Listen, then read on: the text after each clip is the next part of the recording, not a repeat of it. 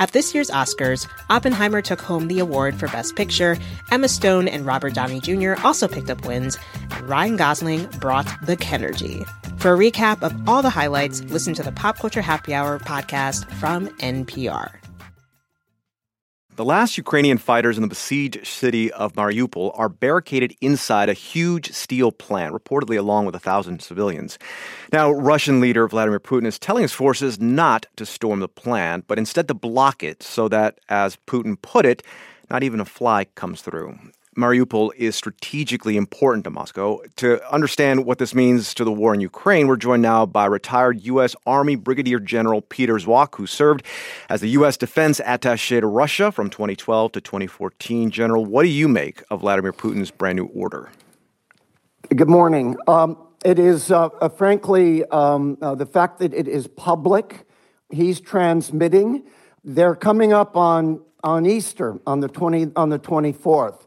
Perhaps it is trying to show some type of twisted benevolence or something like that. And sort of by making that statement, basically telling the Russian people that they've won. And they'll just seal this pocket off, but they've taken the main city.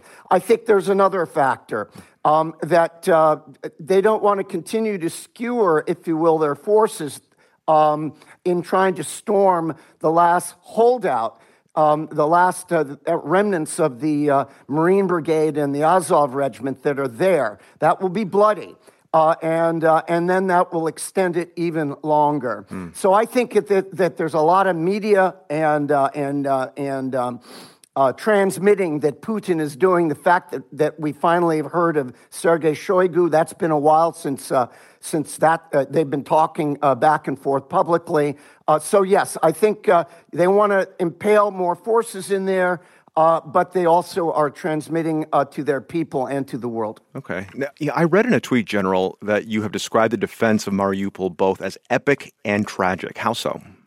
What we're seeing here, as far as what is going on in this monstrous, unprovoked invasion, is that Mariupol, along the Sea of Azov coast, where everything else was falling fairly quickly, has held out now for 2 months, and it has allowed it is creating for Ukraine a major, if you will, rally around the flag, the nation, our people, hardcore. We've heard the term the Alamo. I call it in many ways Ukraine's Stalingrad, because they're fighting over the steelworks, Azovstat, much as the Soviets fought in 42-43 over the famous Zhezhinsky tractor works, which is, by the way, a horrific complex for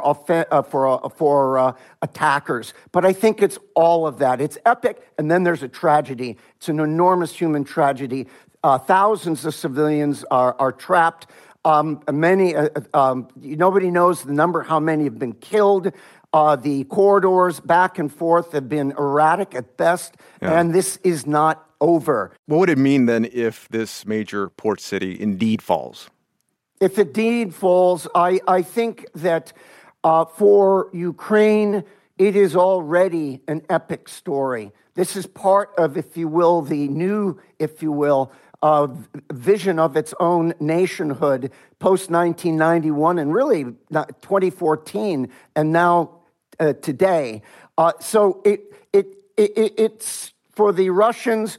It is a major operational irritant because it sits astride the north-south links that we're trying to connect, if you will, Rostov and southeastern Russia with Ukraine. It's there, but more than anything else, it's a symbol of Ukrainian resistance to the Russians, and it is hard for the Russians. So in a twisted way, it's a win? Is it a win for Ukraine already, regardless of how it turns out? Yes. I believe this is a win. The heroism, the world attention, David and Goliath, all of that is playing in, and it just shows, again, how how the Russians miscalculated the extent of their invasion of Ukraine, and this is a important piece of that. And the narrative is strategic, while the battle is operational and tactical. Retired Brigadier General Peter Zwack, thank you very much. All the best. This message comes from NPR sponsor Stearns & Foster. Every Stearns & Foster mattress is handcrafted for irresistible comfort, with indulgent memory foam and ultra-conforming IntelliCoils for your most comfortable sleep. Learn more at stearnsandfoster.com. How can a story feel uniquely Latin American and universal? You'll have to listen to Radio Ambulante, NPR's award-winning Spanish-language podcast, to find out. For over a decade, we've told stories of love and migration, youth and politics, the environment, food, and families from everywhere Spanish is spoken. Escucha ahora el podcast Radio Ambulante desde NPR.